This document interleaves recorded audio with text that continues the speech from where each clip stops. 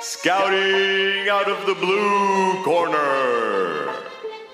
He gives you your football meat and potatoes style and is the undisputed king of detailed player analysis. Ladies and gentlemen, I give you Steve the Scout.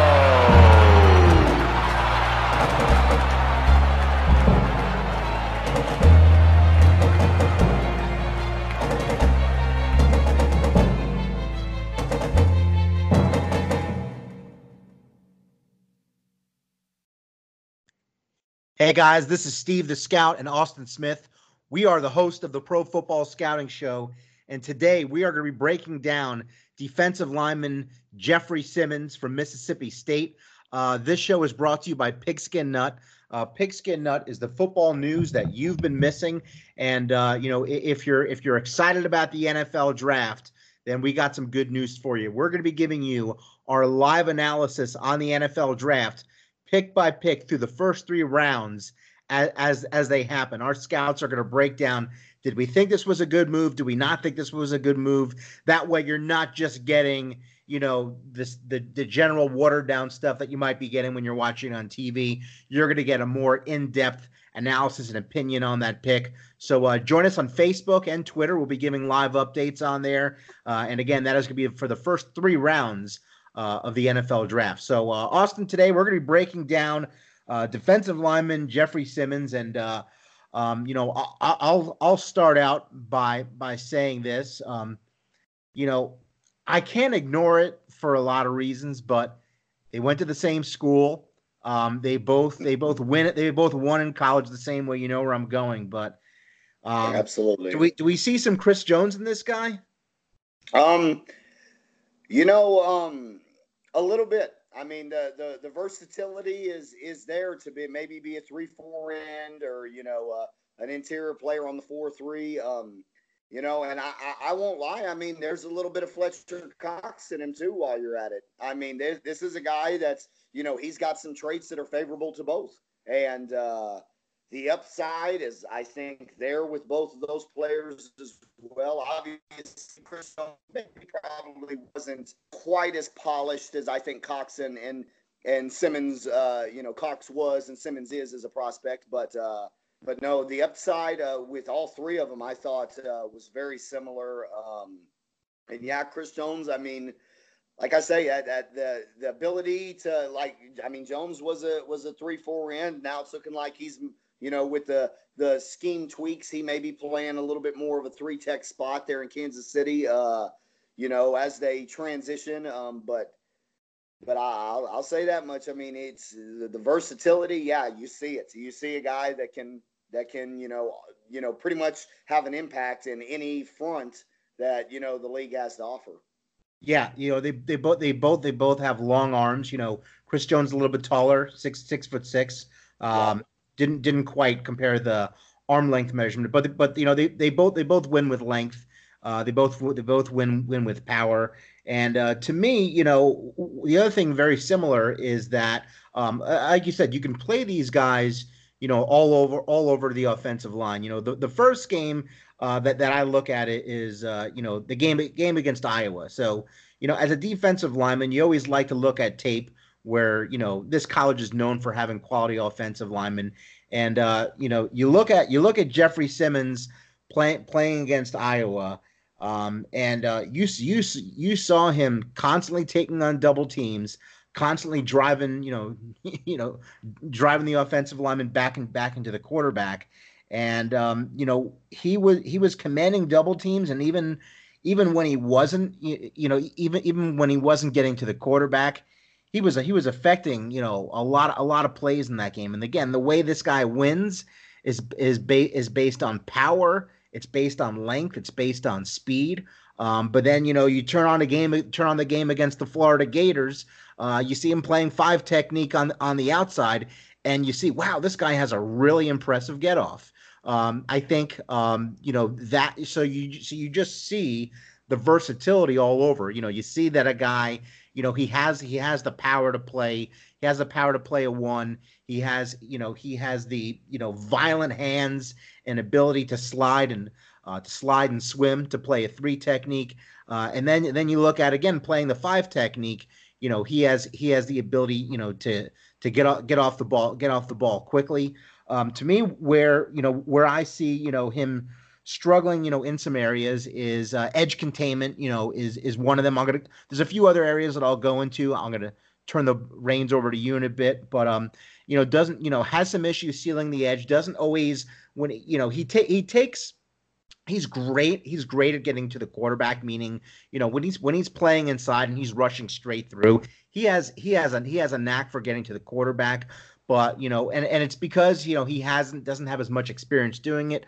But I think this is a guy that if he spends more time at the 5 technique and works on some of his moves, to close on the quarterback and get around the edge a little bit better, this guy is going to be a very versatile weapon, for any team. And while he's still raw, look, it's the NFL draft. These players are supposed to be raw. I feel like we keep hearing that this guy is raw. Well, every guy is raw, but you got to look. I look at a guy like him, and he's raw. He's raw in terms of having a game plan, but there's a lot of other areas where he's ready to come in and kick some butt right away.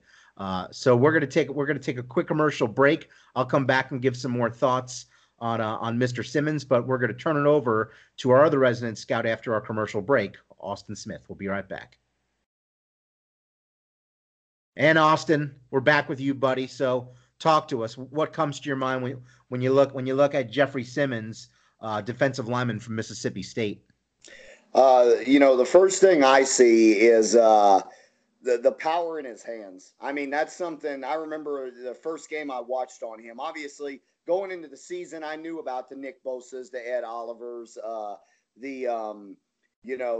of the others like Draymond Jones. I'd done my homework on a guy like Raekwon Davis that went back to Alabama. I'd already done a lot of homework on those guys. Simmons was a name that I knew I was going to have to do more homework, or I was going to have to start my homework on when the season started.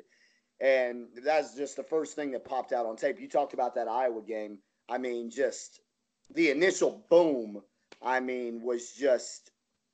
was the first thing that reminded me when we were talking about Fletcher Cox and Chris Jones. That was the first thing that reminded me of Fletcher Cox, because I remember Fletcher Cox at Mississippi State. I mean, he just jarred people. I mean, play after play, offensive linemen. I mean, it was no longer about getting your hands on him. It was about finding a way to keep his hands off of you. And you just saw some of those similarities with Simmons. Now, after that, I mean, we go into the athleticism. I mean, hey, this is a guy, is he as explosive off the snap as Ed Oliver is, who's probably, in a class of his own? No, he's not. But it's certainly very good. I mean, he certainly has the ability to shoot a gap without truthfully having to put his hands on anybody if that's what he's asked to do. But, I'll say this, how active he is throughout the play. I mean, not just, the contact with the offensive lineman, but the process of getting off the block, of locating the ball, of, getting through traffic, of working off the second blocker. I mean, this is a guy with a hunger for the ball there's not a lot people in this class. I mean, Quinnen Williams is probably, at the top of my chart, but Jeffery Simmons is right behind him. I mean, I remember going back to the LSU tape, and that was a game where the defense gave Mississippi State chance after chance to get back into that football game. I think 19-3, I think is what it ended, but it was like, guys, Mississippi State, your offense, if y'all just one or two big plays, I mean, you're back in this game. And the defense kept giving them opportunities. And, I mean, I think Simmons came away with like 10 total tackles in that thing from the defensive tackle position. I mean, that's a heck of a number.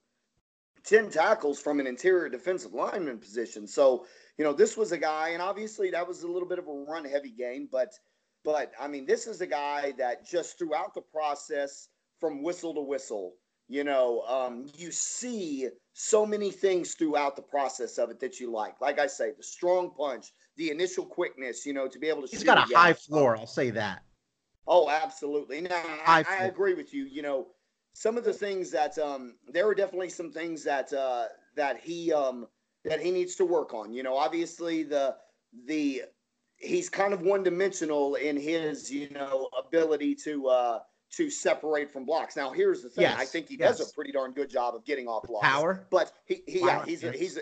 he's pretty one dimensional in it. You know, I mean, obviously, I would have loved, Yep, I you agree. know, to have seen him, and obviously, you know, at his age, you know, his classification, he wouldn't have gotten a chance to play in the Senior Bowl. But we saw Montez Sweat, his teammate, who was a very raw prospect, and we Much saw more. him go to the Senior Bowl. And man, all of a sudden, this guy's starting to put some things together from what they're teaching him. That 1 week, we saw some growth in technique from him. And it's like, man, if we could have seen, you know, maybe Simmons in an environment like that, how much would that guy have grown in 1 week, you know, getting some of those techniques thrown at him? So it's something that, you know, obviously a defensive line coach is going to have to be, you know, mindful of when they bring him in. But man, the foundation you've already got with the player, I mean, it's there. This is a guy with lower body power. This is a guy with power in his hands. He's only 21. Absolutely. He's a young guy. I mean, you know, I going back to the Fletcher Cox comparison. I think he's more in Chris Jones's category when it comes to his core strength. When it comes to, you know, being able to hold up at the point on a double team and being able to, you know, to stay on balance and things like that. You know, that was something that Cox was just absolutely phenomenal in. And I think Jeffery Simmons, you know, he's still got some room to go in that area. But yeah, definitely a strong foundation. Like I say, the instincts, the power in the hands, the power in the lower body, the tenacity of his game. Those are all things that, you know, if he doesn't have that knee injury, I'll be honest with you. I think right now I've got him 35th on my board because of the knee injury. Without that knee injury, I'm having a hard time saying he's not my 4th or 5th best prospect in this class. And at one point prior to the injury, I think I had him as high as 3, right there behind Williams and Bosa. So this is a guy that, you know, we look back at some of the, you know, the other situations like Miles Jack and Jalen, you know, Smith, you know, injury situations that dropped them, you know, much further than they should have. You know, those were top 10 prospects and, you know, they've paid off pretty well for their teams. You know, obviously you'd love, you know, whoever's going to pick him is going to love to look at that and hope that, you know, that's the scenario, you know, that the ACL, you know, comes back and he's better, as good as ever. Obviously, like we said, only 21. The guy's still at a pretty resilient age as far as his body, you know, being able to heal. So I mean, obviously, you know, the injury drops him on my board, but without the injury, this is one of the best football players in this class, in my opinion. Yeah, and you know, I kind of wanted to hear. I'll go first, but you know, I kind of want to hear what you thought was the best spot for him on the defensive line. I really feel that when you look at, you know, the 1-3 and the 5 technique, you know, I feel his best fit really is at a 3, because, you know, an area where I seem to feel like, you know, he did struggle at times is, you know, if when he was covering 2 gaps, you know, as strong as he is, you know, he's not, you know, he's not the size of Dexter Lawrence, who we're going to go over. The core's got to get a lot stronger. I mean, that's the big difference between him and Cox. That core strength has to be better if he's going to take on double teams. Yeah. So when you saw him take on double teams, especially, you know, just covering 2 gaps, you know, you saw that as much strength and as power as he has, you know, he'll get neutralized, and you know that's really why I think, you know, and like I said, he's 21 years old. He has more time to grow into this body, and he's going to get bigger. But when you look at him slide and swim, you know, I mean, he just does that so well. And you know, when you want to talk about, you know, winning a one-on-one battle, you know, he's gonna win most of those in the NFL. And the violent hands, and then really just, you know, taking the inside, and once he gets the inside, he closes quickly on the quarterback. So for me, I think the ideal position for him is a 3 technique. Do you see it that way, or do you maybe slide him more in, have him play a 1? What do you think is best for him with his strengths? To be perfectly honest with you, I think where he's at right now, if some of these 3-4 systems, you've got your 2-gap ones, but then you've got coaches like Wade Phillips, who are much more. They want the penetrating 3-4 defensive lineman. They don't want 2 gaps. No, they want guys that are gonna cause problems in the backfield. So they can be pretty versatile. If I saw any fit for him, that would be it, at least right now, with the way his body's built right now. Now, after you put him in an NFL weight room, now I think, yes, now the 3 technique is probably going to be his best fit. And I'll say this too, and obviously there's never much positive you can take away from an injury, but let's not forget, this guy is going to be healed and he'll have a full off season in a strength and conditioning program before his first initial year. So the player that we saw at Mississippi State may be a lot. I mean, he may grow leaps and bounds by the time he finally hits an NFL football field, that at the start of that second year, his body, his techniques, things like that. So I really do think if I'm a team that wants to put him as a 3 technique, without a doubt, I'm not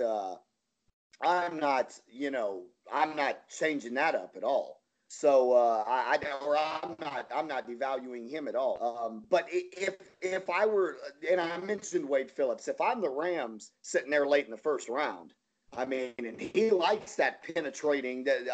Wade Phillips likes those penetrating defensive linemen on his 3-man front. Oh, so man. I think, my goodness, that would be. There'd have to be a player there that I just knew could step in, and it's the first round, so that's not unforeseen, but that I just knew would step in and help this team right away for me to pass up on this kind of upside that this guy's got. So definitely, I see what you're saying with the 3 technique, and I definitely think that's in the cards. But, if this guy had to play for me tomorrow, if the knee injury weren't an issue, I would look at some of those 3-4 schemes that target, the 1-gap penetrators, as a home that he could have an immediate impact. Yeah, that would probably be my second choice, and I didn't even mention that, because like I said, you talk about the get off on the ball when he's playing on the edge, and he has the option in a lot of these systems, so that's definitely another option for him, and like I said, I think he's very similar to Chris Jones, and Chris Jones can win as a 3, and he can win in a variety of different ways. So I think it's a good comparison. We're gonna take our last commercial break. We're gonna come back and we're gonna talk about a few teams where it would make sense for Jeffery Simmons to land. All right, Austin, we're back. Talk to me about maybe take me through a couple teams that might make sense for him as a landing spot. Yeah, I touched on the Rams late in that first round. As someone who could certainly benefit from a player like this. Obviously you've got Donald. Brockers is kind of a little bit of a versatile piece in that 3-man front. I think he's a guy that could help in a variety of ways. So that kind of helps you bring in a guy like Simmons, knowing that Brockers could possibly help, in the nose a little bit. But another team, and I know he's gone and visited them, is the Indianapolis Colts. That's a team that their long-term situation on the interior of their defensive line, and I know that they need edge rushers right now. Obviously, they went out and they made one move with Justin Houston, but that's a team that definitely their interior is not solved on a long-term basis. So I could definitely see them. I know they've got a number of picks. They've got 1 first, but I think they've got multiple second-round picks, and that could definitely be a strong fit. And obviously, the year he's sitting out is the year you've got your current guys, Hunt and Autry already in position there. So that would definitely be a spot I could see him moving. The other spots, and this is kind of wishful thinking. I know the Cleveland Browns have done their homework on this guy. Obviously, they don't have a first round pick, but this is a team that's brought him in on a visit, brought him to Cleveland. He's the kind of guy with a second round pick where you say, hey, we don't have a first round pick because we went and got Odell Beckham Jr. Well, my goodness, what happens when we turn around with our second round pick and take a first round talent and we just have to be patient a year? That's something that could really make sense for them. They really could look for that upside because let's be honest, I know everybody wants, because of some of the moves Cleveland's made in the offseason, that they think, we've just gone from pretender to contender just all in, one fell swoop. That's not exactly, the case. Cleveland, I do think they're going to be one of the favorites in the NFC North, if not the favorite. But, being a favorite in the AFC is a total different conversation. One that I think if we're talking about Cleveland in that regard, then we're premature in that case. So, but if this is a guy, that made it past that top 5, 6, 7 picks of the second round, if he got into the second round and started sliding down a little bit, those first 5 or 6, 7 picks, if I'm the Cleveland Browns, I'm on the phone with teams. Hey guys, what would it take to get up? What could we possibly give up, to move up, whether it's a player, obviously they're a little light in the draft this year. Could it be a future draft asset? What could we do to get ourselves up maybe 7, 8 slots to be able to get a hold of this guy? Because they've obviously they've looked into the guy and I'm pretty sure they're seeing what most scouts are saying as far as the upside goes. So that's another team I could definitely see coveting him and maybe moving their way up the board. I like it. Those make sense. And again, this is a guy that you have to be patient with. And look, if he had this ACL injury, this is a guy that's going in the top 20 picks. There's no question on that. I think to me, that's a surefire thing. A team that would make sense to me. When I look at teams that maybe would be a fit to take this guy, I look at teams that maybe they're a couple years away, away from winning, a team that could make sense to me, really would be Oakland, because they got, you put him next to Maurice Hurst. I think that's going to change their defense. I mean, how many, we don't see a lot of teams in the NFL that have 2 stud guys that, and look, and Maurice Hurst is another guy that has a little bit of versatility. You're gonna play him inside, but with the flexibility that you have there, adding that piece there, combined with the fact that the Raiders can still, they can take another edge rusher, maybe a Brian Burns or something like that. I like the strategy of the Raiders. They might, who knows? They might still try to get Kyler Murray, but I think a lot of this year's focus really has to be on their defense. And I think, you got Maurice Hurst last year. You got to imagine he's going to develop. You got to be patient. They're not ready to win now. That's something that would make sense to me.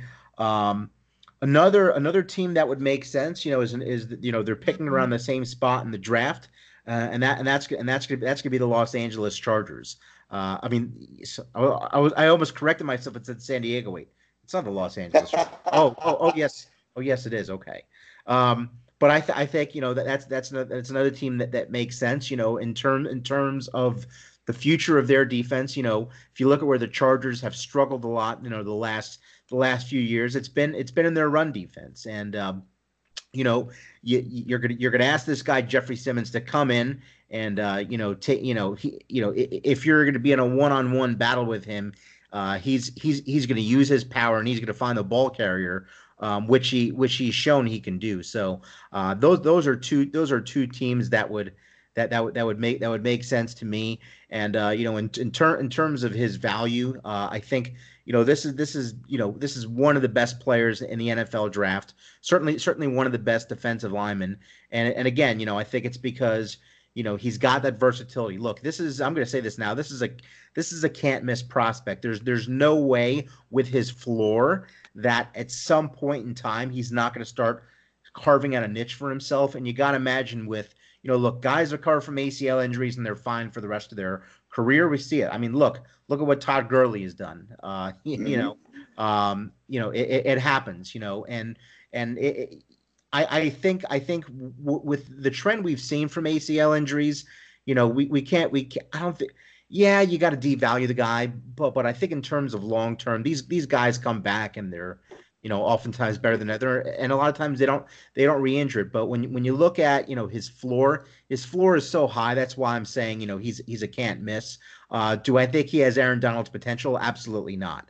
But I think he's potential to be in that class of guys like a Chris Jones, who's really turning into one of the best defensive linemen in football. He wins with length, power, and heavy hands. And I think if you look at the fact that where he's going to get drafted, he's probably going to be a steal if this team holds on to him long term.